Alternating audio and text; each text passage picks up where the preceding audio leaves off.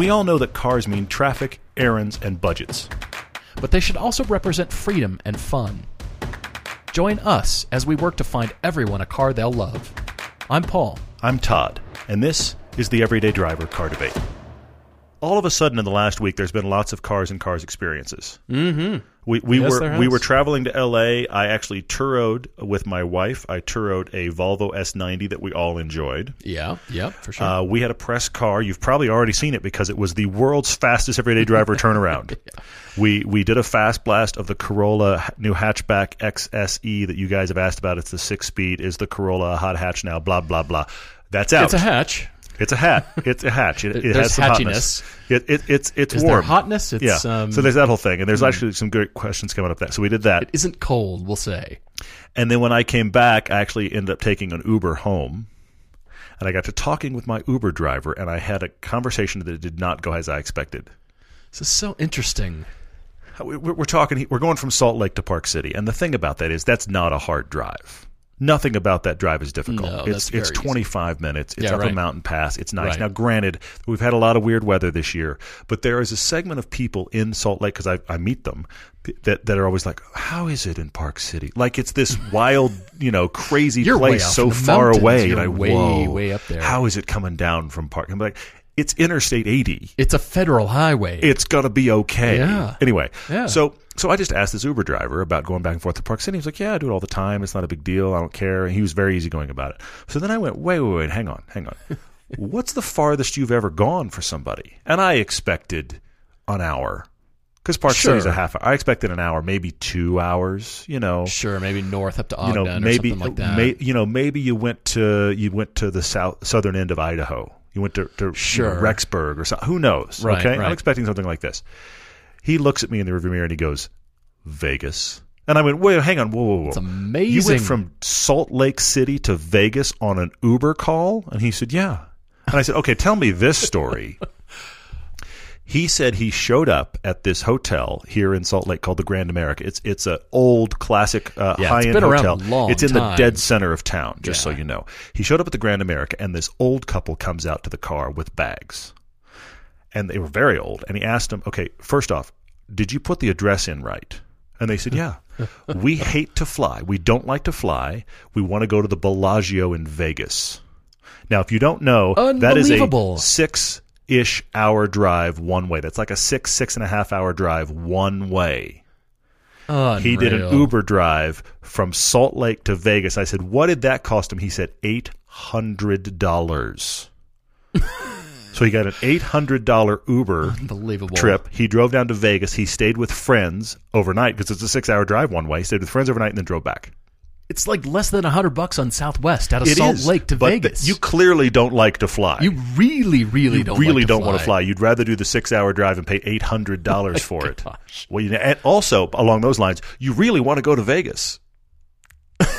I guess honey, so. We're going to Vegas. Yeah. Anyway, I always ask people at checking me out at Costco, how much is the largest total people have spent? Same kind of idea. Yeah. I'm just curious, and it's more like, people who run restaurants or, big one-time purchases. They buy a bunch of TVs for a hotel or, things like that. It's always like, oh my gosh, how crazy.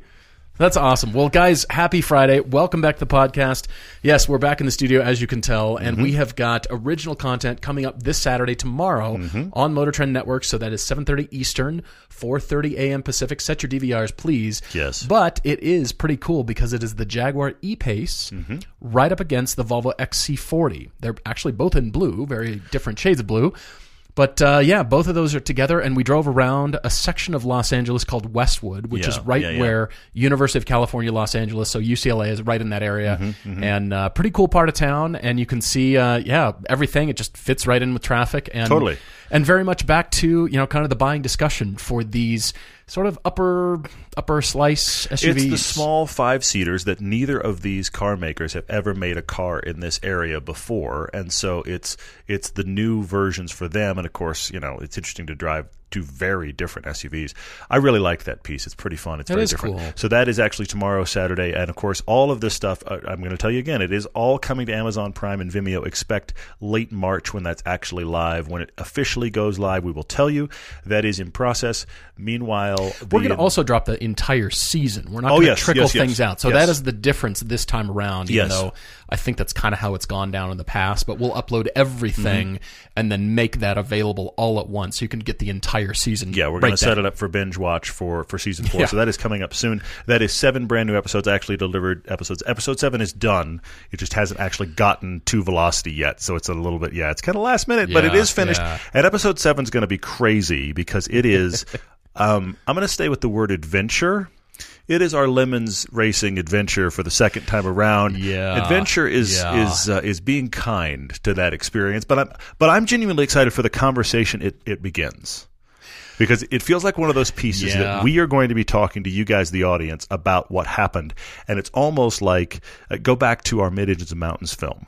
Some of the crazy stuff that happened on that was not on camera. The crazy stuff that happened in this Lemons race is on camera, which is what's fun about this. I look forward to talking about it after it's happened. Yeah, I was going to say, we cannot say. There's stuff I want to dissect, and I want to explain the headspace, but I'm actually glad. Honestly, I'm glad the way it turned out because of the visuals and because of the piece. So it'll be looking forward to sharing that. And guys, thank you to Covercraft and Griot's Garage for sponsoring the TV season, and it is Covercraft that headlines the entire season.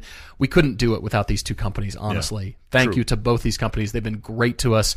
And if you buy anything on their website, every day is the code to use when you're checking out for 10% off. So just think every day.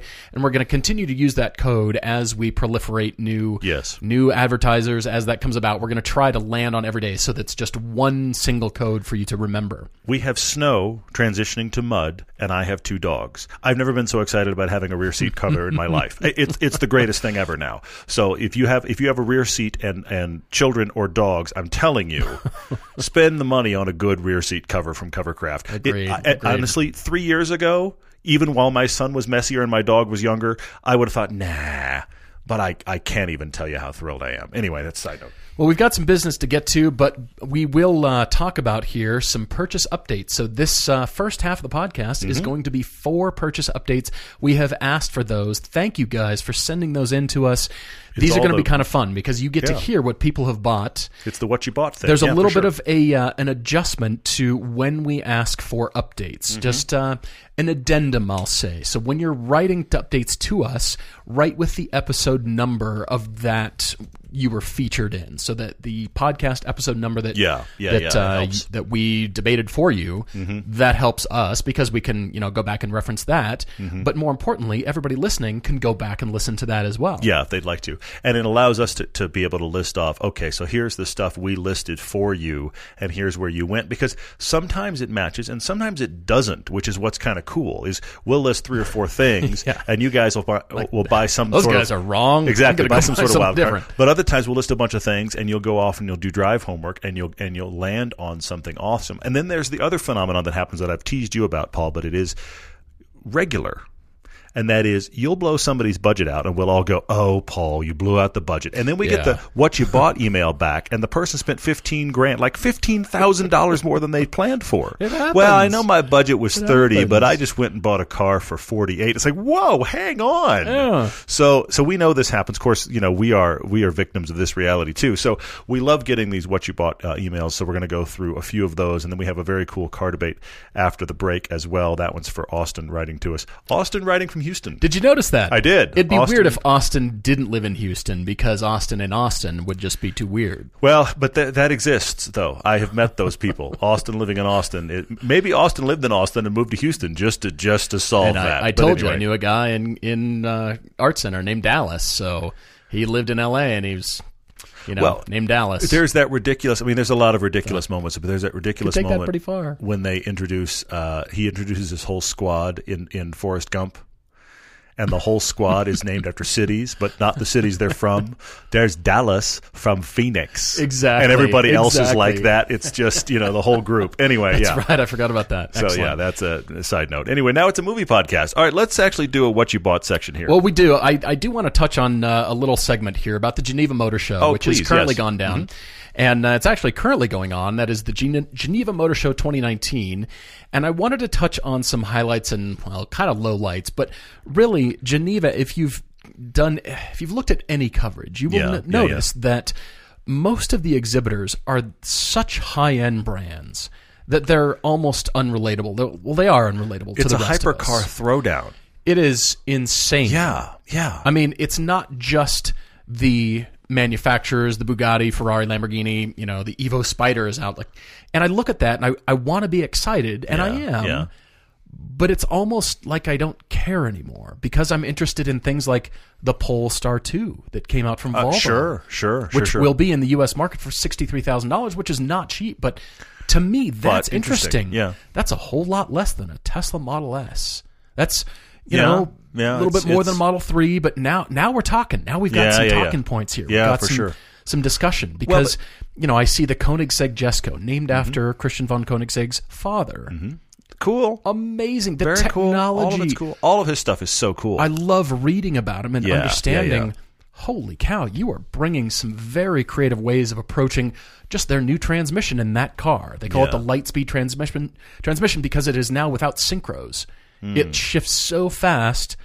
It's lighter, on and on. It's just amazing. But I'm thinking, how does that trickle down to the rest of us? In some cases, it doesn't. It's for those high-end cars that'll many cases sit in garages. Well, it's interesting you bring that up about Christian von Koenigsegg because the guy clearly has got some genius ideas for cars. Absolutely. He's done crazy things. I mean, he's retrofitted his Saab with a crazy engine and all this kind of stuff. What's interesting is, to this point, Koenigsegg hasn't really become, and I mean this as a compliment, please follow me, they haven't really become Lotus. And what I mean is not a company that rarely sells cars and can't remain solvent. I don't mean that. I mean the part of Lotus that was Lotus Engineering that's been hired by all kinds of car companies throughout history to help them refine certain parts of what they do. To my knowledge, Koenigsegg isn't directly taking these technological breakthroughs they're coming up with and selling them to GM or Ford or whoever. And that would be interesting. But as a result, it's staying very kind of four-walled into the people that actually buy his stuff. And again, the new Aston Martins and all this kind of stuff, we're talking about hypercars that are such hypercars and such, we just thought of this and rolled out the new one, that they're almost vaporware. Almost. Absolutely. And one of my favorites actually is the Aston Martin Vanquish Vision concept. It's not the 003, which is the hypercar. Yeah. This is the Vision concept.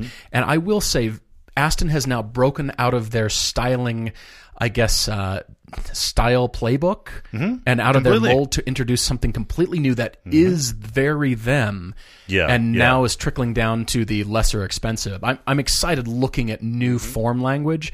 It's at the very high end, but that doesn't mean new form language can't be explored and introduced from other manufacturers. Sure. Like the Honda E electric vehicle, the prototype. Yeah, the little guy, It is so clean, so simple. Yes. It's unfussy. Yes. Doing that kind of design is actually very hard because the surfaces and the proportions are so carefully crafted. You think you just spit out the design.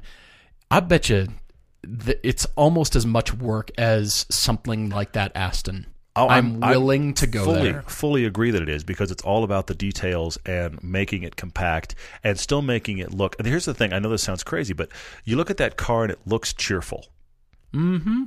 So many little compacts look gruff, or they look compromised, or they look, well, we just needed something, so we just made it look cheap. This looks A, well designed, and B, happy to exist. Which is weird to say about a car, but I actually think that matters too. I mean, look, okay, you were just talking about Aston Martin. The current Vantage, its problem is it has a catfish nose. Gorgeous design with a catfish nose. Yeah. No one actually backed up and went, that looks like a catfish. That looks like a bottom feeder. Nobody thought that. I mean, yeah. Here is a all-electric car, which could be a, you know what, that's good enough. Let's just punt. And it just looks happy. Yeah. Proportions are great. It looks so relatable, and that's why I love Geneva for that. I mean, the point is, good design can happen at both levels, but it almost happens better at a constrained budgetary level than a blue sky, like the Bugatti La Voiture Noire, the black Bugatti that is one. Yeah, we made single different body on a Chiron. Who would like to write the check? Not even caring. And there's companies like Mansory who can make your Chiron even cooler, and you can spend more money on it if you're just not happy with the base Chiron. Are we going with cooler? Because I don't know that Mansory really helps anything look cooler. More unique, more expensive, more exclusive. Right. I'll refine that. But cooler? I'll refine that. Cool. You think you're cooler. Yes. The purchaser now thinks they're cooler. Yeah. I agree. It's an ego stroke. Ruined is what the it really design is. in many cases, and they're doing this to everything. But people who need to spend money, it's just staggering. And then quick, Mansory, 911. I have money. I need to spend it. I have an S-Class. What can you do? Please make it uglier. Oh my god! Thank you.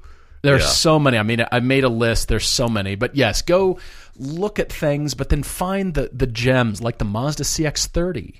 The Mazda CX-30 now exists because the Mazda CX-4, which you would think would be the natural nomenclature, exists only in China and is only sold in China. And so they had to come up with a new nomenclature. I don't really agree with that, but they did, and it's now even more confusing. We cleared things up by making it more confusing. Well, but also, isn't it Japanese culture where the number 4 is a bad number too? Isn't that their number 13? I can't verify that. Somebody listening can. Yeah. But in China, it's fine. Clearly, in China, it's fine. But I also think that's the situation too. I know 8s in China are great. But I'm pretty sure that 4 is like the Japanese 13. Yeah. I think. But anyway, go on. All right. So my favorite car, besides the Aston Martin, is this Matt's new Stratos. Essentially the rebodied, remanufactured, reimagined new Stratos. It's the Manifattura Automobili Torino. It's a manufacturer there. They're making 25 of these. And I'm in love with this thing. It's gorge. Oh, my gosh. It reminds me, actually, Todd and I had a suggestion. You know how we've been talking about safari vehicles lately and safariizing everything. Mm-hmm. And a suggestion was made to us for a Triumph TR7. Fender flares, big engine. And I thought that could work because it's like a poor man's Stratos. Yeah, it is. It has that look about it. Feel and shape and proportion, dimensions, the compact size, all of that stuff. And I thought, ooh, that needs to be sketched. Could be cool. I keep talking about all this work that I need to do, sketching that I need to do. Sketch it out. I'd love to see it for sure. What else? Toyota GR Supra GT4 just announcing, cool, let's make the race series, and Nissan, bringing new design language and full electric power, and then Volkswagen still on their diesel apology tour and saying, "Hey, here's the." We need to make that thing. shirt. It needs to look like a concert shirt, but it's the diesel apology tour with the cities on the back. Yes, of course. Oh yeah, yeah. Can we sell them for $55 like they do at concerts? Well, but you know what it should be? It should be a list of cars on the back that used to have diesels. Yeah, that's great. List of all the TDIs crossed out. Instead of saying sold out, like no longer sold. Instead of saying sold out, it says no longer sold. Speaking of which, there's a graveyard just outside of Los Angeles that is the parking lot for all these cars. And I found it because I found this a photographer. He actually, I think, won a National Geographic Award. Went up in a small plane and photographed this lot of Audis and Porsches and Volkswagens that were reclaimed, that were taken back in. And you think, well, what happened to those? And it's up in the Lancaster area, of course it near is. the airport. It's where they run out all the planes, too, yeah. They're all parked in a lot. That's where they are. They're bumper just bumper. Parked right now. Yep. They still exist. They're just parked out in the desert. It's astounding to me. So yes, we need to make the Volkswagen World Apology Tour. Anyway. Oh yeah, I love it. Diesel, what's that? Oh, by the way, one quick thing. We had honestly, our recent LA trip was very much a business trip, and I won't bore you with what was going on, but we didn't go to shoot. I mean, we shot the Corolla piece mainly there for meetings. Regular TV shoot. Meetings we were trying to do in the fall, but we were just too busy, and so we stacked up a bunch of meetings and we went, and that's why we were there. Right. So it was a little bit of an oddball trip for us. In fact, there were sometimes when Paul and I were actually sitting in the hotel room doing work before we went to another meeting. It was very funny. But in the midst of that, it was actually Steve Urban, who has listened for a long time. Hi, Steve. Said, hey, why don't you guys do a meetup while you're here? And we kind of looked at each other and went, well, yeah, we should. So it was the most last-minute meetup ever. Right. So we didn't know if anybody could come, honestly. And a few of you came out, and I just wanted to give a shout-out to Omar and Richard and James and Elliot and also Edgar for coming out and just saying hello, just hanging out for a while. It was so informal. It was so last minute. Yep. It was raining in L.A., which, by the way, raining in L.A. is all the roads are covered in ice anywhere else. So Exactly. if you're going to brave LA traffic, that's one thing. If you're going to brave LA traffic in a rainstorm, you really want to get somewhere. So thank you for coming out for that. That was cool. And it's always fun, even when it's something informal and small like this, to just sit there and hang out with people and talk about cars and talk about the show and just that's always very cool. So thank you for coming. Connect. Thank you for those of you that couldn't be there and wanted to be. We saw a lot of those interactions. Also, thank you to those that have said, "Hey, our city next. We hear you. We're sorry we haven't done the tour. We need to do our tour." All those, that shirt with all the names on the back. Anyway, yeah, the U.S. tour, the global tour. All right. Well, onwards to the car purchase updates. First of all, from Ben Gran in Richmond, Virginia, who wrote to us. He had his debate, and we're not exactly sure which debate number that is, but it was the replacement for his Mercedes C250, and it needed to hold golf clubs. And I suggested strapping the clubs to the side of a Mazda MX-5. Problem solved, yeah. But he found a better alternative that checked almost every box. And again, guys, the updates and what you buy, if you're inspired by hearing our conversation and pretending and using it as a group conversation to kind of distill your thoughts and feelings, wonderful. If you get the thing that we suggest, even better. But if you don't, I still feel like that's a win. Totally. Just like your car. I mean, what we're hoping to do is help mobilize you to find something that you go, I have to have this, and I want to drive this. And that's what's happened here with Ben. I just love it. He actually said that what he found was a 2017 Ford Mustang EcoBoost. And he went down his own list. He wanted low-end torque. It has it. He wanted it to be comfortable for long-distance drives. It does. He wanted golf clubs and a bag. Not strapped to the side. Guess what? It fits in the Mustang. That's good news. Low cost of ownership and under $20,000 if possible. He said just barely. Now, this comes back to when we originally drove the EcoBoost Mustang. We had a pre-production version. They had this is what this is going to cost in the car, and it was like $45,000. And we both looked at each other and went, like the car, the price wasn't that much, was it? Oh, yeah, it was. Oh, yeah, it was. I want to say it was 30-ish, $45,000. Maybe I don't think it was $45,000. Maybe it was like 38, but it was. Here was the thing. It was shockingly high. It was high enough. Maybe I'm thinking too high, but it was high 30s at least, because it was high enough that we both looked at each other and went, by this point you're buying a GT. It had crossed into GT land, but where you get the V8. The point was, the production cars essentially were okay. They don't have to have the big a little wheels lower, and you don't have to have everything. Yeah. But here's the other thing that happened: like all of these cars, when they're used, they're suddenly cheaper. And so he found an EcoBoost that's actually pretty well put together, and 2017, slightly used, got it for under $20,000. That's amazing. He has a fun transmission, rear-wheel drive dynamics. He said the only thing he didn't really get was natural steering feel, but it's better than his Mercedes. So the conclusion here is Ben's quite happy. I love that. He says, how much do I love this car? To quote Jim Gaffigan, dearest Gwendolyn, let me write the... No. Now it's in your head, isn't it? All right, so he's put 12,000 miles on it in less than 7 months, 32.5 miles to the gallon on the highway. He said it's the most powerful, quickest car he's ever owned, loves the view out the front of the hood, and he just thinks it feels very nimble and fun to drive, more so than it otherwise would with a GT or a big Corvette or something like that. So he's thrilled with it, and Ben, thanks for writing, thanks for the update. He liked your suggestion of the used Corvette, and I was actually decided, C5, C7, somewhere in there. He's thinking, okay, maybe down the line, but for now it's that Mustang, which is awesome. So Ben, thank you for that.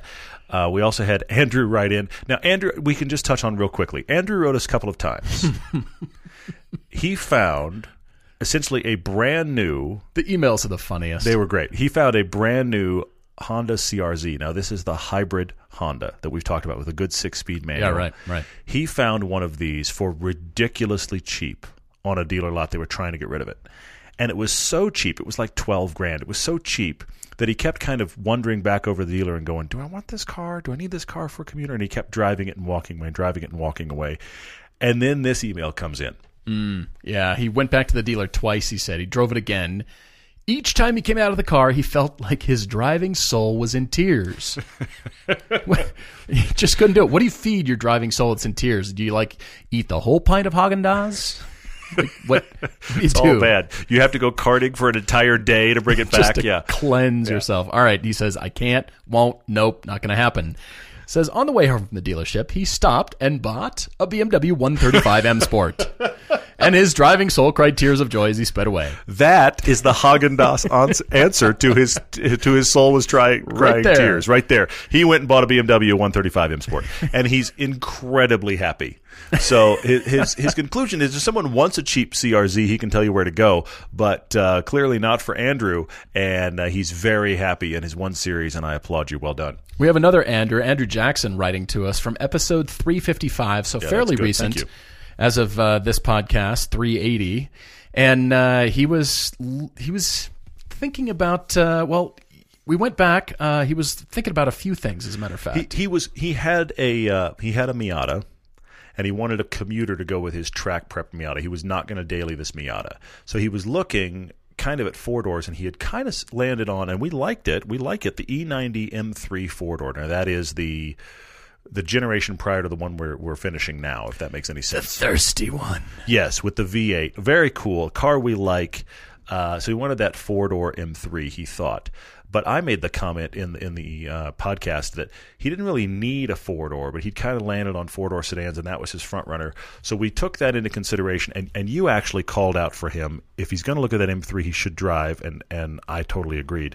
335 IS BMW, which is the turbo one step down, and also the more recent 228i to get a slightly smaller feel, because he didn't have to have 4 doors, but he was leaning 4 doors. Right. Those are your recommendations. I said, look, if you have a track prepped Miata for your track car and you're looking for a fun commuter, he needed to drive both the 86, which would be similar to the Miata in feel, but also the Genesis Coupe because it would be more commute friendly. Drive both of those. And then I said, what about hot hatches? And I told him to drive 3 things to kind of look at the spectrum. The GTI, the Focus ST, and the Fiesta ST. So different sizes, different amounts of hair on fire, different amounts of interior quality. These were the things we listed for Andrew. Yeah, what he ended up getting was a CPO, Certified Paul Owned, 2015 GTI Autobahn with the DSG. Very cool. 33,000 miles, just under the Paul limiter of 20 grand. His cost was $19,750. Well done, Andrew. Very cool. I'm thrilled that you're loving it. And he said, naturally, I christened it with the podcast on his way into work.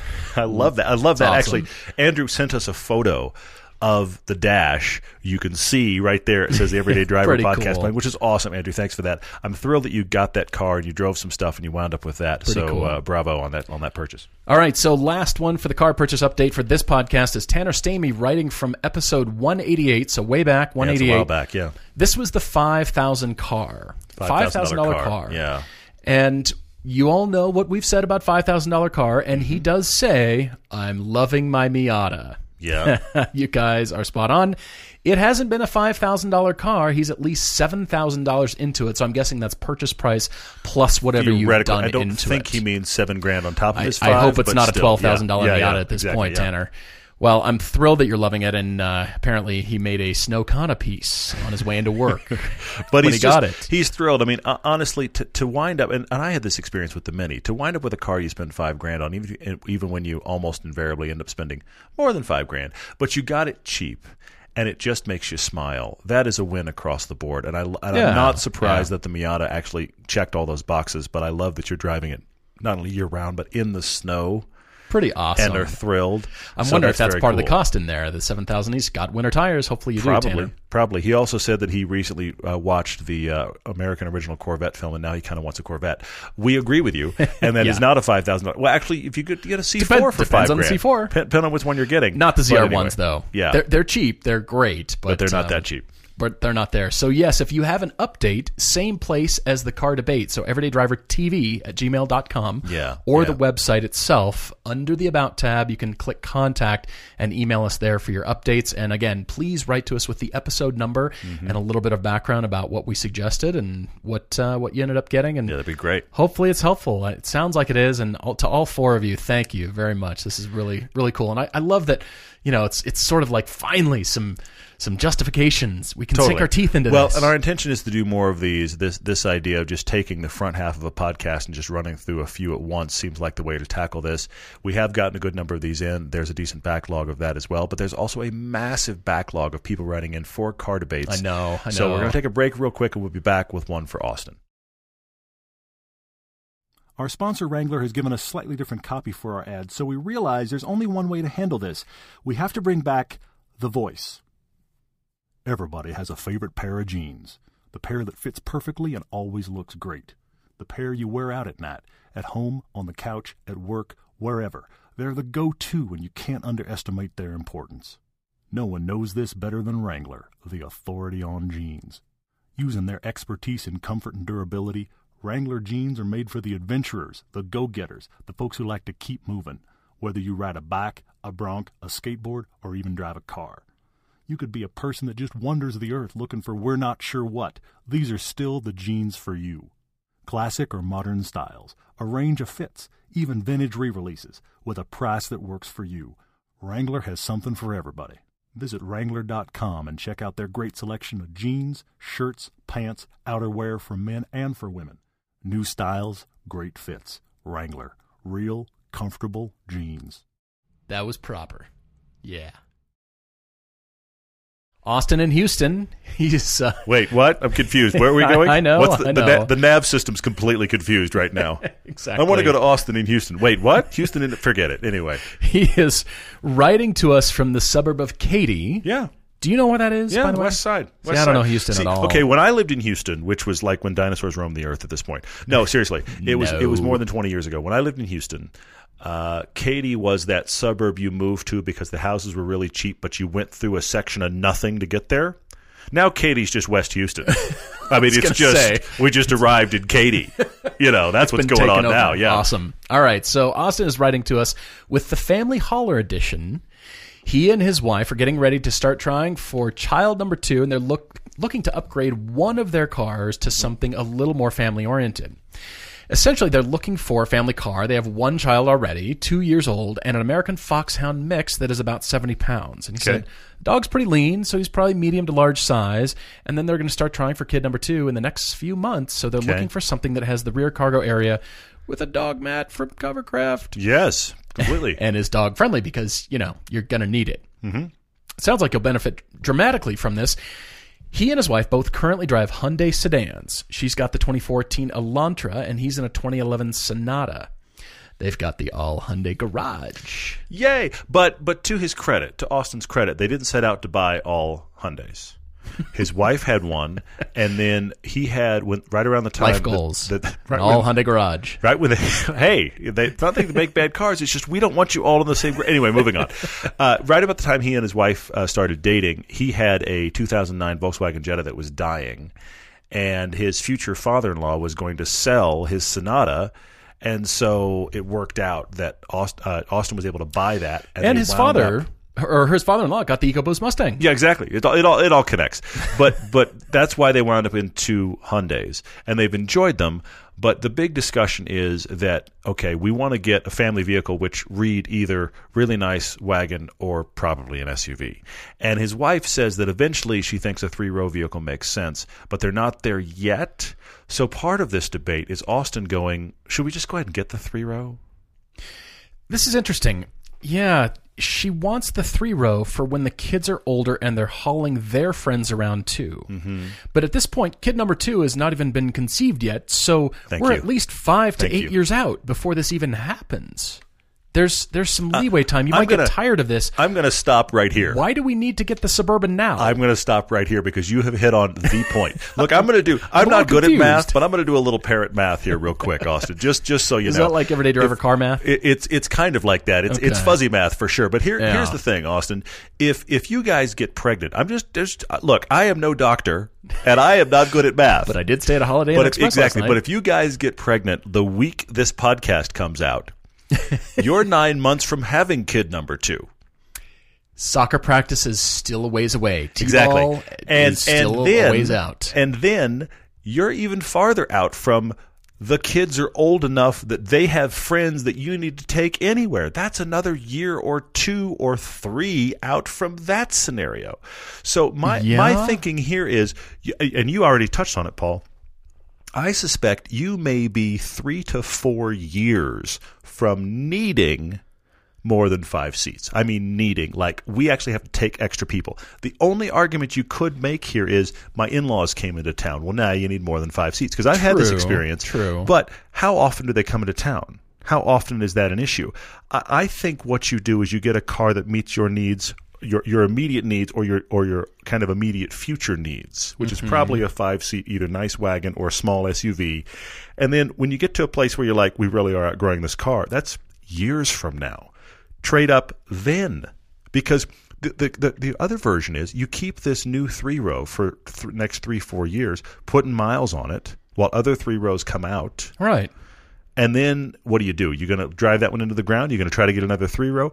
Let's move it increment. Let's be incremental, Austin. Let's not overwhelm. Trust me, parenting is overwhelming enough. And I realize you already have a child, but parenting is overwhelming enough. You're talking about 2 kids and dog owners. Let's not move as a huge move. Look, playing just, as maybe they're long-term planners and they're just thinking this is going to be the really long-term and let's just get this done. We're going to buy one couch for the rest of our lives. That's the couch. This is our couch. That's our TV. We're done. I've checked. Thank you for playing. Checked the box off. We got it. We don't have to do anything more. Things change, obviously. We're kidding you, but obviously things change. Life changes. And Todd's right. The BMW X7 is going to be right in your price range when you're ready for it. Just saying, you're going to want those used giant kidney for everyone. grills. Yeah. Oh, man. I was actually just talking about that with my attorney today. Is you went and drove one in Florida with his father-in-law who was looking for one. And I get it, for a big family. Yes, they're great. But, crystal gear shift lever and everything. Those are coming used at us at some point. I'm curious about this because right now she doesn't have a big commute. She's got a short commute and working from home 2 days a week. Mm-hmm. His current commute is roughly 110 miles a day, so something large for him wouldn't be a good idea. Yeah. But what I did notice in here is this kind of sneaky thing that he's saying, I want to go ahead and just take care of this now so the next car we buy will be for me.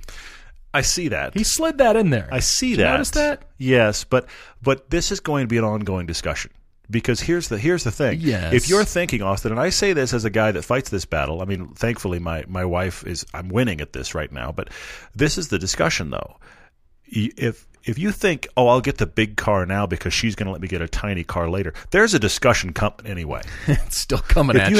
If you have 2 kids and a dog and you want to go buy yourself a 2-seat car, I'm the poster child for that can work. I don't have 2 kids, but I do have 2 dogs now. Anyway, But I'm the poster child for this can work. But there's a discussion about how do we make this work, and you will not kind of sidestep that discussion by getting the big 3-row currently.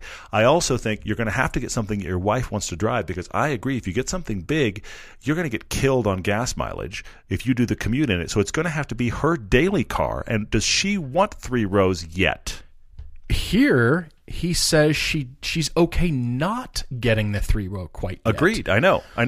He likes the Jag F-Pace and Volvo. Those were on my minds, but he's scared of general European maintenance across the board. The thoroughbed problem. Yeah. Okay. All right. Okay. He was actually sniffing around the Buick Cross Tour, but he heard that it's not really engaging to drive. We have not gotten in that, and it actually would be kind of a cool fast blast. I agree. We should drive that. That would be kind of interesting. But I would also argue, though, that once you start shopping SUVs, fun to drive starts dying quickly anyway. It just does. As soon as you say the word, not necessarily. 3-row, but 3-row, it starts to die. That's true. Not SUVs, but just 3 rows. Yeah. We're like, that's the shut-off point right there. Yeah, it's much harder at 3-row. You're right. Well, he says he's coming out of a Sonata, so anything with more power is probably going to be fun. But we're shopping for her. Mm-hmm. He says Mazda just needs to bring the Mazda 6 wagon to the States. I agree, which kind of got me thinking. Okay, good. I started out with Expedition and Suburban thinking. Okay. They're enormous. They're gas hogs. Not only are they 3 rows, but they are 3 rows, and you need an intercom to reach the back seat. Yeah.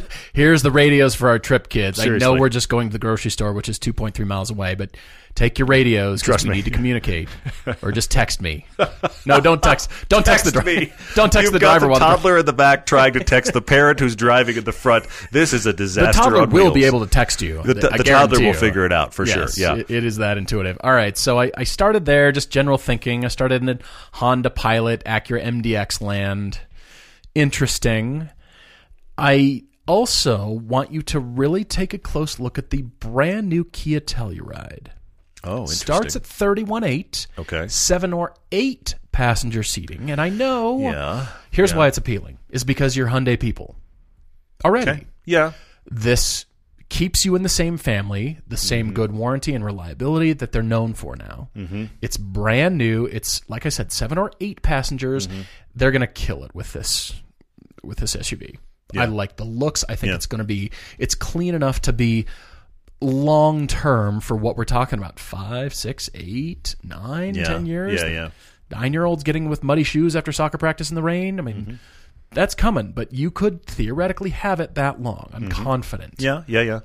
But when you said wagon, I went, what can we do here? What can we do? Good. Now, good. This is wild of the wild cards because it is European. Okay. But what if your wife were rocking a 2016 Mercedes E350 4MATIC wagon for $35,000? Oh, those are awesome. His $35,000 is the top of the top of the ball limiter, and you've still made that work. I'm impressed. Those under are cool. 50,000 miles. So, will they go to 150? Sure.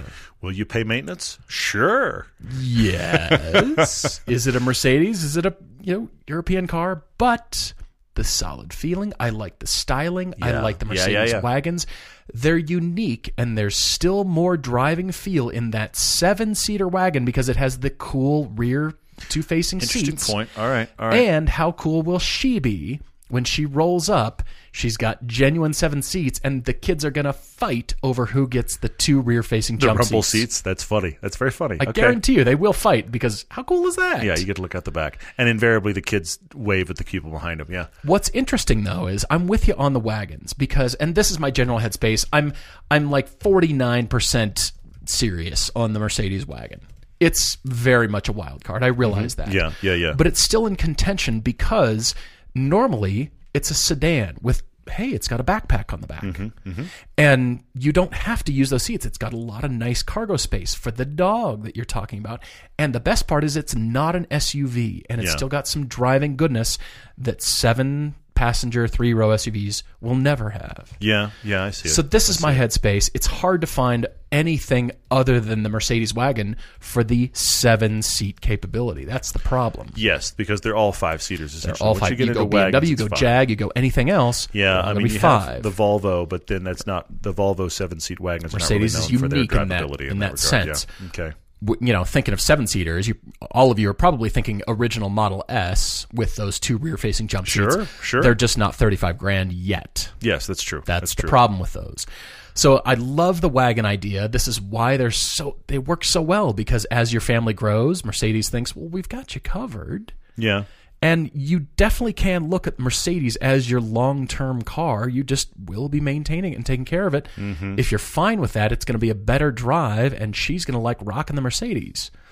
Just saying. But if that doesn't matter, if none of that matters, look at the Telluride.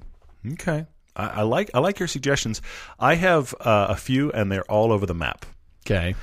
One of the cars that actually Austin brought up that is compelling here, he's talking about 7-seaters, which I don't think you need that yet, but let's talk about it anyway. The kids aren't here. Quick, we need to buy a Suburban. The Mazda CX-9, okay? Yeah. Compelling. We have some coverage of that coming up. So I see that, but that led me to some discussions, as did your wagon stuff. I do want to say this is almost a wild card. This is one of those cars for me that is simultaneously a wild card and a sniper shot. Because if I was just picking a car for you, Austin, I'd be like, did you know these are this cheap? And we're done. Yeah. But I don't know that this car I'm about to bring up, I don't know that your wife is going to want it. But believe it or not, there are a few in your price range. Really? Okay. Cadillac CTS-V wagon. Really? You went wagon too? There are a few hovering around $35,000. We saw 2 of these in LA when we were there. Well, you'll see a bunch of anything. Yes, true. You're playing slug bug with Tesla Model 3s. Yeah, look, this has got a big old 6-liter engine under the hood, and it's fast, and it's mean, and it's awesome. Let's be honest. Now, a lot of them out there are 45 to 50 grand used, but there are some in your price point. I've actually got a couple in front of me here, and one of them's 33 and the other one's 37, and they are ranging between about 60 and 80,000 miles. So that I think it's more wild card if you were just shopping. Let's get a hot wagon done. You're in Austin. You're not going to have to worry about weather. It's rear-wheel drive. It's fun. Let's do that for the family car. The dog is trying to hang on desperately in the back. I mean, I like this picture. Anyway. All 4 legs. Seriously. Trapped like load locks. It's Blade trying to hang on because we're taking off. Yeah, Dad's going. Anyway. Dog knows. I did think about that. So there is that. You need to drive a Cayenne, a used Cayenne. Yeah, because that's good. Yes, when it has maintenance, and I say this as an owner, when it has maintenance, the maintenance can get expensive, especially at the 40,000 mile intervals. However, they generally just run, and they are 5 usable seats and good space. If you get the first gen is going to be the cheap one, and the first gen is larger than the second gen. And you can get an S for 35 grand. Oh, you can get a nice S for 35 grand. Yeah. You can almost get a second gen S for 35 grand. So you're gonna have if he just went with the V6, he could get even newer probably. If he didn't need the S and they're still 300 horsepower. Yeah, totally. Got a great V6 in them. I think you should go drive a Cayenne, and that's a worthwhile 5-seater. While I'm here, you brought up Mazda CX-9. I don't think you need it yet. Go shop the Mazda CX-5. It is every bit as big as the Cayenne, or maybe a little bigger. Actually, I think it is bigger than the current gen Cayenne, but about the same size as the Cayenne I have. 5? You think it's bigger? It's surprising. Well, because the problem is when they went to the second gen Cayenne, they have an even more raked back hatch, and you lost hatch space. So drive the CX-5. I think you'll be surprised by how good that is for the money, and I think you're just going to like the interior and the space and everything. And it's a 5-seater. And then if we have to go 7, you could. I liked your Telluride, by the way, but you could actually look at a brand new Volkswagen Atlas. They're selling for your money. They're selling brand new. Now, 35? I thought they started at 35 and went up from there. Well, but there's been all kinds of incentives. I have heard of multiple people that have bought them for 35 or less, new ones. Okay. And look, we're talking about how long this car may be in your life. This is the Volkswagen Apology Tour. 7 years, 72,000 miles of warranty. Keep the car 5 years. Have your wife drive it so it doesn't rack up a ton of miles. You stay within warranty. There's probably a Volkswagen dealer in Katy. Anything happens, you drive in and go, fix that. Get a loaner car. Problem solved. What sort of music goes along with the Apology Tour? Is that Rammstein or I don't know. Something like I don't know. Hard really? No, it's got to be plinky plunky music. It's got to be stuff that makes you feel very relaxed. Everybody relax. We're on the Apology Tour. Yeah, true. Yeah, there's that. All right. Well, thanks for writing to us, Austin. Really appreciate it. Hope it's helpful. And you know what? I hope this debate is helpful to a lot of you guys listening with families out there. I hope this just kind of resonates and gets you thinking. In fact, hang on. That gives me a great question to jump to. Okay. Because of 2 things. Our friend Shane, longtime friend of the show, wrote in asking about fun family 3-row SUVs. I want to talk about his question, and I also want to touch on a car that we just got from the press fleet. Yeah, that right. I'm driving. I haven't even been in this car yet. I know. Shane's question is, okay, hang on. Would we sacrifice and drive the family 3-row SUV every day in order to still have a dedicated sports car? Would we make that sacrifice? And Shane, I think you're asking a separate question as well, and so I want to stop here really quickly and give a disclaimer. As you've probably heard, if you listen to the show for more than 5 minutes, we want you to be in a car that you love. We want you to be in a car that is fun to drive and you enjoy driving and you look back at it in the parking lot and all those kind of things. However, the other thing about the Everyday Driver part of this show is it has to meet your needs. Life changes. Stuff happens. If you wind up in a unfun-to-drive utility car for some reason, this makes you no less an enthusiast. This is not a blow to who you are as a car lover. You may go through a season. I've been through these seasons where it's like, that's my garage? All right, well, that's just that's the budget, and that's the stuff that fell into my life, and that's the stuff I'm driving. I don't love it, and I want to have that, but I can't right now. Absolutely. So Shane, there's no apology necessary here, and it is no blow to anybody. If you don't have a car, if you have a car that's not an enthusiast car, welcome. Everyone is welcome here. Okay, Absolutely. So I wanted to make sure that was stated. Yeah, thank you for restating that. If you have a family 3-row SUV, and in order for you to keep a fun car in your life, Shane, that means that becomes your daily, and the fun car becomes an every once in a while car. I say this to you, Shane, there's nothing wrong with that as long as the fun car gets driven. If the fun car just sits for the, well, I need to get that out someday. I have it to check the box. We need to figure out how to solve the 3-row SUV problem to make it more interesting. Yeah. And that leads me to this. We have a Acura MDX right now. I have not driven an MDX in years. This is a brand new MDX. This is our most recent press car. And I'm pleasantly surprised because it is a full 3-row, 7-seat SUV. See him around Park City a lot. And it really isn't much bigger than, it may be the same size. I haven't actually looked up the stats, but it's about the same size as my wife's Cayenne. It's not huge. And I'm amazed they got 3 seats out of it. Now, 3 rows out of it. Now, the way they did that, of course, is with the 3rd row up, Fiesta STs have the same amount of rear cargo space. Right, I was going to say. It has very little cargo space. But how often do you need the 3rd row? And here was the thing. I was driving it earlier today. Now, granted, it's loaded out at $56,000. It's not cheap. But I was driving it earlier today, and I put my foot in it, and it went, oh. I was like, where did that engine noise come from? Well, it is the A-Spec package. Yes, it's got fully It's got their big V6 in it, but it's got a good exhaust note. Who thinks about an exhaust note on a 7-seat SUV? They did. It's got this big growly exhaust note like it's doing something. And it's it's not floppy. A lot of big 7-seat SUVs just feel loose and floppy on their suspension, and this isn't. No, absolutely. In many cases, they're trucks. Is this a I'm buying it for the driving fun? No, but you have to change your perspective. But if you wind up in something that has that capability and then still surprises you with its dynamics, that's a win as well. Very cool. Can't wait to drive it. All right, jumping to Facebook. Question from Scott Berger.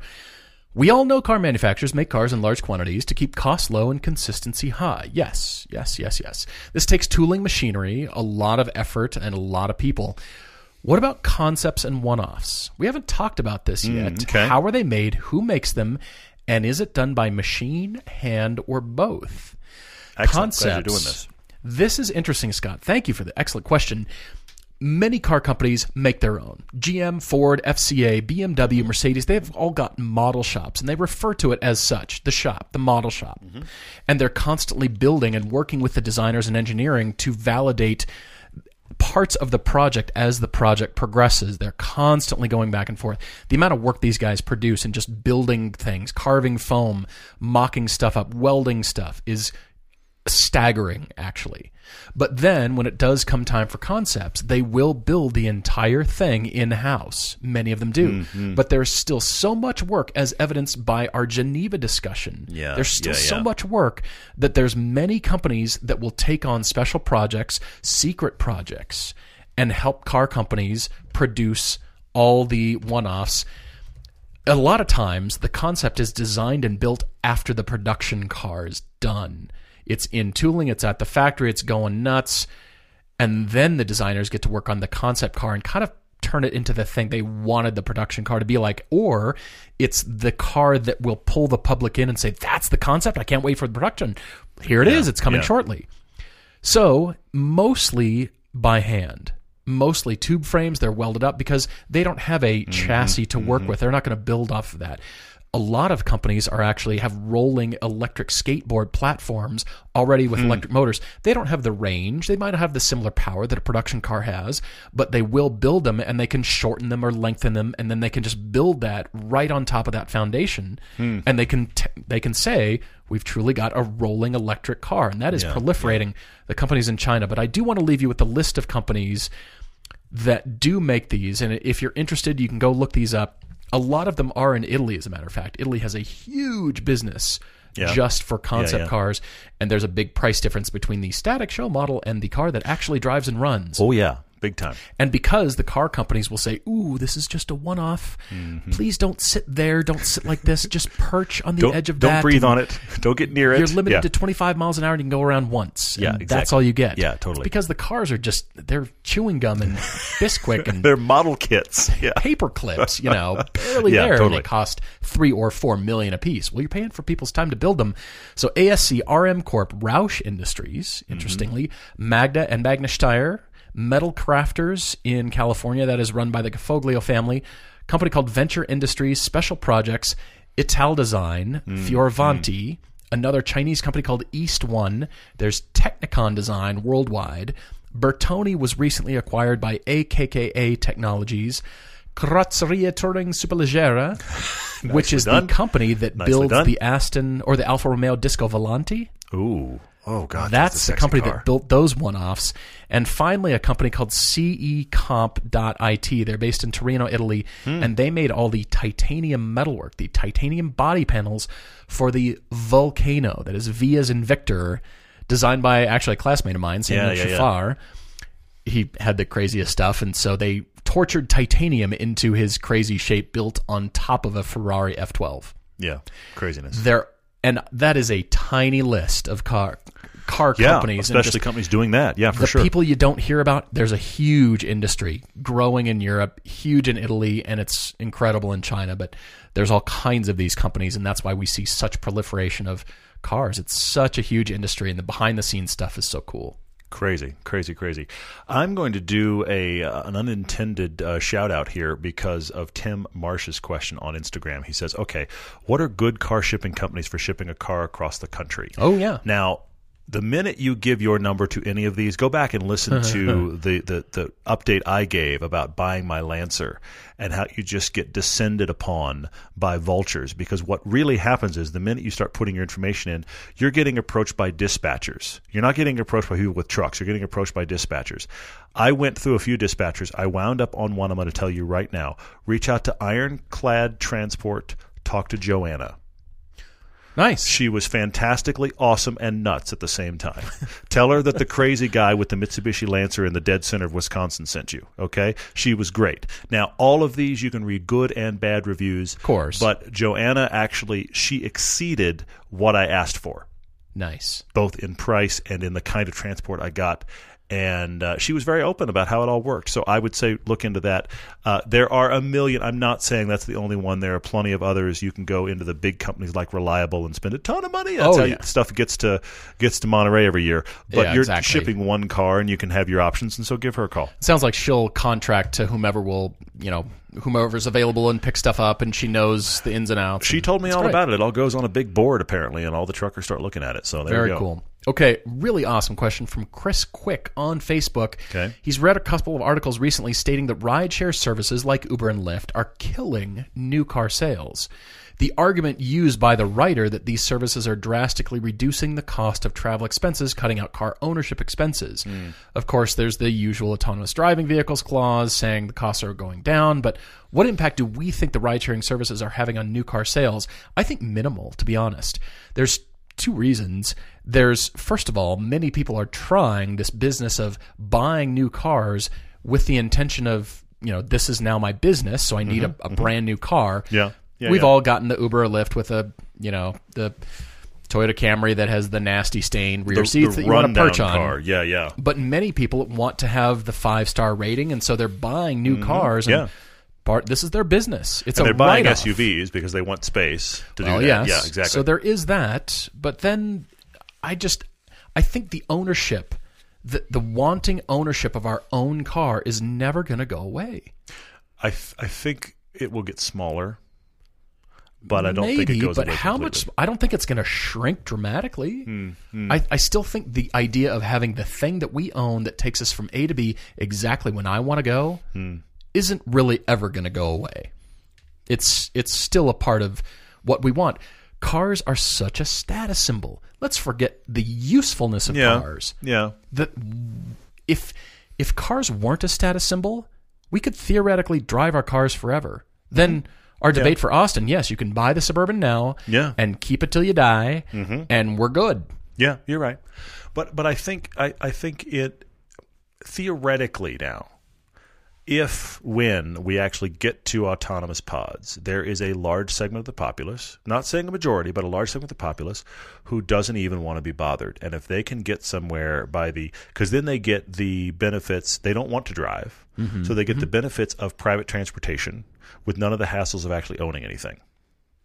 And there is a segment of that population that will embrace that fully. And it'll be agree a subscription thing. It depends on where you live, though. But it'll depend on where you live. It'll depend on what you think about cars in general. Yeah. And, I mean, like, I hope my son will be a person who's like, it's time I get my driver's license. I'm going to go get it. But if we lived in Manhattan, he'd probably never even think twice about it. Yeah, so it's true. All of this is going to be a factor. It's very interesting. Very true. All right, what else? You know what? Sherg4 on Instagram asked an interesting question nobody's ever asked. He said he's noticed that – I'm sorry. I'll go with that one. I'll come back to another one in a minute. He said we also often mention driving games and simulations for practice and say that can be helpful. Right. This was not the question I thought it was, but I'm going to do this one anyway. That it can be helpful for track days. What do we recommend? What do we like? Look, I have a PS4. I've actually tried almost every driving game you can try for PS4. I'm not going to go into a big review thing, but some are better than others. Some are more frustrating than others. Some are actually more video games than they are simulations. I prefer the simulation ones. Assetto Corsa is awesome, and so is Project Cars 2 right now. I highly recommend a wheel and a seat. It completely changes your ability to do the games and to get any benefit out of it as a driver, you have to have a wheel and a seat. But all of that thrown out for a second. If you're chasing the best, you have to be PC based and VR. And unfortunately, to this point, the PlayStation isn't heavy duty enough and dedicated enough that, like, Project Cars 2 is a great example. You can do VR on PC in Project Cars 2. But you can't do VR on PS4 on Project Cars 2. Yep. That's the only reason I want a dedicated PC, but that's just the money's going elsewhere. Everybody needs all the consoles and all the games. Yeah, exactly. And the wheel and the pedals make all the difference. Sure. The controllers. No, the wheel and the pedals. That is all seriousness. Even if you're doing PS4 or Xbox, you need the wheel and the pedals. If you want to use it as a simulation, you have to have it. Design questions. I've got about 3 or 4 here I want to get through really quickly. J.R. Schultz on Instagram. Thoughts on the 2020 Sonata design? I dig it. I do too. I really like what Hyundai is doing. They're using lighting technology to change the look of the car different than the shape of the headlights and taillights, the graphics. So at night, it actually takes on a different persona. I like it a lot. Cool. Simple, clean surfaces. It's got a bit of a Civic light kind of tail light look on the back, which a little bit much for me on that one, but in general I like what the Surface Brake was doing. They're finding new things and they're actually kind of kicking other car makers in the teeth, which is cool. Love it. All right, what else? Kevin Strange on Facebook. Why do designers keep sticking iPads on top of dashboards and calling it a day? Yeah, I agree. I think it has a lot to do with manufacturing because of more material breakup and more actual part breakup. We've gone through the early 2000s era of having the screen embedded as part of the dash. There are cars that still do that to this day, but as a design language, it does make sense to isolate the shape of the screen from the theme of the dash. Now you're left with how creative are you in putting it somewhere. Some cars accomplish this a lot better than others. And I would love it if car companies actually thought of and would support future upgrades. We'll pop that screen out and give you the new upgrade. So, hey, you bought the used whatever, and hey, just paid $99 and you get the new screen from the new car? If the screen's going to stick up like that, it should be interchangeable. I totally agree with that. I don't think manufacturers are going to go that far to replace it. Or let's actually go partner with a tablet manufacturer. It's Amazon or an iPad or whatever. And now that screen, because we can plug in the next one. Yeah, let's do that. Go embrace that and stop trying to make your own screen. Stop trying to design and make and all that stuff. We all, well, not we all, but a lot of people have tablets already. This, maybe you get a free tablet with the purchase of the car. I think that's one of the reasons this design proliferates is we're used to having the phone or the tablet kind of sticking up in our view anyway. So I think they kind of have gotten lazy and just embraced that. Charlie K. NYC had a question about the TV show and the way we produce something that nobody's ever asked. So I wanted to talk about this real quick. He said he's noticed TV show, YouTube, Fast Blasts, feature films, we don't use much voiceover. And when he watches Top Gear, Motor Week, most other car shows lean on voiceover. Why have we made this decision? Here's the answer, Charlie. Honestly, voiceover can be used very, very well, and it has been used very, very well. And the Top Gear guys actually, when they were doing the current three guys that are on Grand Tour, when they were in their later years of Top Gear UK, used it very well because they would start a sentence in the car, finish the sentence in voiceover. That takes a ton of pre-planning, and when done right, can be very, very cool. That's not the majority of the way it gets used, though. The way it gets used most of the time is as a crutch. The person didn't actually say what we needed them to say. They need to say this. Let's put them in the booth, and they'll say it. This comes from a lot of things, but it comes from my background in film, where when you get the actor in to do ADR, additional dialogue recording, because there was a fan on in the background and it mangled your line on set, the read's never as good. It's cleaner, but it's never as good. And it sounds different. Sounds strange. The breathlessness that exists by getting it on the day, in the moment, when you and I are in the car, that actually plays so much more visceral and real than any time we voice over anything. And I'll give you two examples, one from our show and one from film. When Tom first started working for us. Now, Tom's working in a second language. Okay, he's German. He's working in English. Kudos to him for that. He wanted to do a lot of voiceover, and I said, throw it all out. And he was horrified, and I said, throw it all out. If you don't get it in the car, you don't get it. I gave him that line in the sand, and he was horrified. And he was like, ever? And I was like, that's my challenge to you. Get it in the car, in the seat. And so the first piece he ever did for us, I'm not kidding, was a 10-minute piece. He did 4 hours of recording. He had to sort through that much footage. Because he was so horrified, he wouldn't have said something he needed. And then he got better about it over time. And we've used voiceover. You and I have used voiceover. Of course. Tom's used voiceover. Of course. But I try to use it as an absolute stopgap of we physically don't have that, and I have to connect these two pieces, and I need this sentence because I want that visceral feel. I will give you one real quick Hollywood story. Okay. From Lord of the Rings. All right. Good. Go watch the first Lord of the Rings movie. They fight the cave troll underground in the area of the dwarves. They're in the underground mine, and the orcs come in with a cave troll. Okay, it's a great battle scene. It's a fantastic battle scene. I watched it recently, and it's still awesome. All right, Sean Bean. Runs to the door and puts the big bar in the door. Now the line is he looks out and almost gets hit by an arrow, and he sees the cave troll. And the line is he turns around. I've seen it in the original. He turns around breathless. You can barely understand him because he's so in the moment. And he goes, "They've got a cave troll." Because he's horrified that this thing is coming. Okay. That's not the way it is in the final film. Because it was so mangled with rustling of clothing and him being so breathless and everything else going on in the mix, you couldn't understand it. So they ADR'd it. Okay. The ADR line sounds like he's sipping a martini. Oh, no. They have a cave troll. But they did it because you can hear it, and because it's the first time you've heard what that creature is that's coming.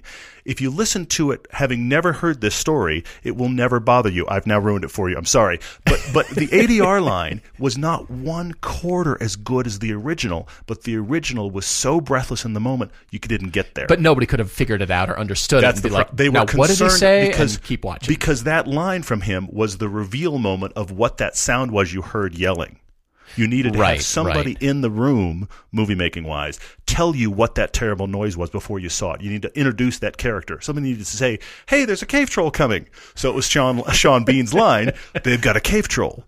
But it was so mangled in the moment that it was now ADR of, they have a cave troll.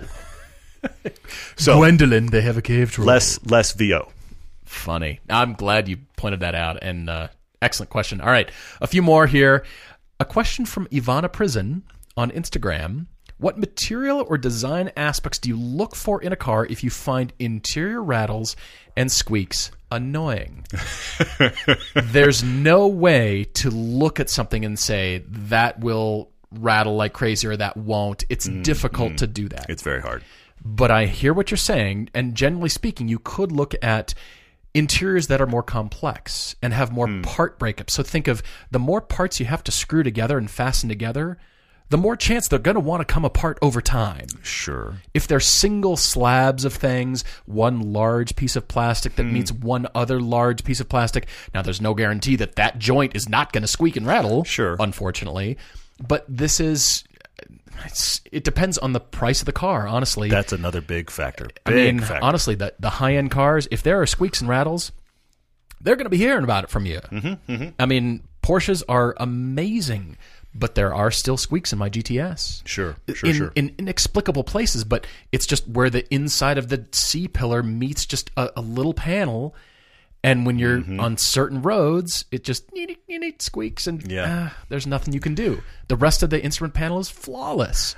And generally, the cheaper the car, the more likely, but not always. There's some cars. The original Honda, the Ridgeline, that was bulletproof. Not a squeak, not a rattle, and there's somebody out there that's got a got one that does. Well, I had a friend who bought super well built, who bought a really nice luxury car, and she took it back like 3 times over the first month because she'd had a week, and one of the speakers, something about the way the speaker was mounted, started rattling, and she took it back. She was like, "Guys, this car, this price, that shouldn't happen." And they had to chase it, and it took 3 visits, and they finally tracked down whatever was shaking in one of her speakers. It was doing that constant squeak thing that speakers do. She got it killed because she was like, "Guys, not acceptable." And they said, "You're right," but it took them 3 tries. We found a mouse nest. No, just kidding. All bad. All right, we've got to wrap things up. All right, Dan and Patton, any cool Quirks features he should try with his Model 3 rental he has for the next couple of days? Okay. Go to TeslaRotty.com and search for Easter eggs. I think there's like family photos of Elon Musk that appear. It's crazy. You can do it's nuts. You can do the Tesla's Star Trek thing. eggs. You can do all kinds of crazy things. Evil Tangents Dale asked the question many people have asked. So I just thought I'd land on his, but many people have asked it. Essentially said, okay, we just drove this Corolla, the XSE. Where does it go in relation to our lukewarm hatches episode, which was the base Civic Sport? Good question. The Mazda 3 and the Elantra GT. Where does it go? I think it's more fun to drive than all 3, but it is not as nice as them either. Wow, I think you're wrong. Okay, but I don't think Toyota is thinking that positioning. Okay, and it was surprising. If you think without expectation and come into it, it's surprising. But if you think it's a performance, anything close to a hot hatch, you're going to be disappointed. No, but I don't. But those cars aren't hot hatches either. I think if we're talking fun to drive, I felt like it was more fun. I thoroughly enjoyed having that press car as we drove around LA. Yeah. I think it was more fun to drive than those 3 on sheer fun to drive factor. But it isn't as good as those as far as how nice is it. How nice does it feel? Where did my money go? It's not as nice. But if it's just fun to drive, I think it's better than those 3. I like that we keep dicing it up, too. Yep. I like that we'll keep debating. Going. It's great. Okay, guys, we're wrapping it up. Thank you a million for your questions. We've got so many more to get to, but we will continue to answer them on subsequent podcasts. Like we said, if you've got your own debate, write to us with what's on your mind, and the social media questions are the day we podcast generally. So look for those Instagram, Facebook, and Twitter postings. Local friend Jamie asked us if it's ever going to stop snowing, and I don't know that it is, but I would like to get my Lotus out of the drive. A portion of my driveway today melted enough I saw concrete, and I was like, concrete? What is this doing? There's concrete. That's crazy, but it's still not possible. It'll happen. Thank you guys so much for listening. We would love for your ratings on the podcast. Watch the TV show. Rate that on Amazon and IMDb if you would. That helps us immensely as well. Looking forward to next time. Cheers, everyone.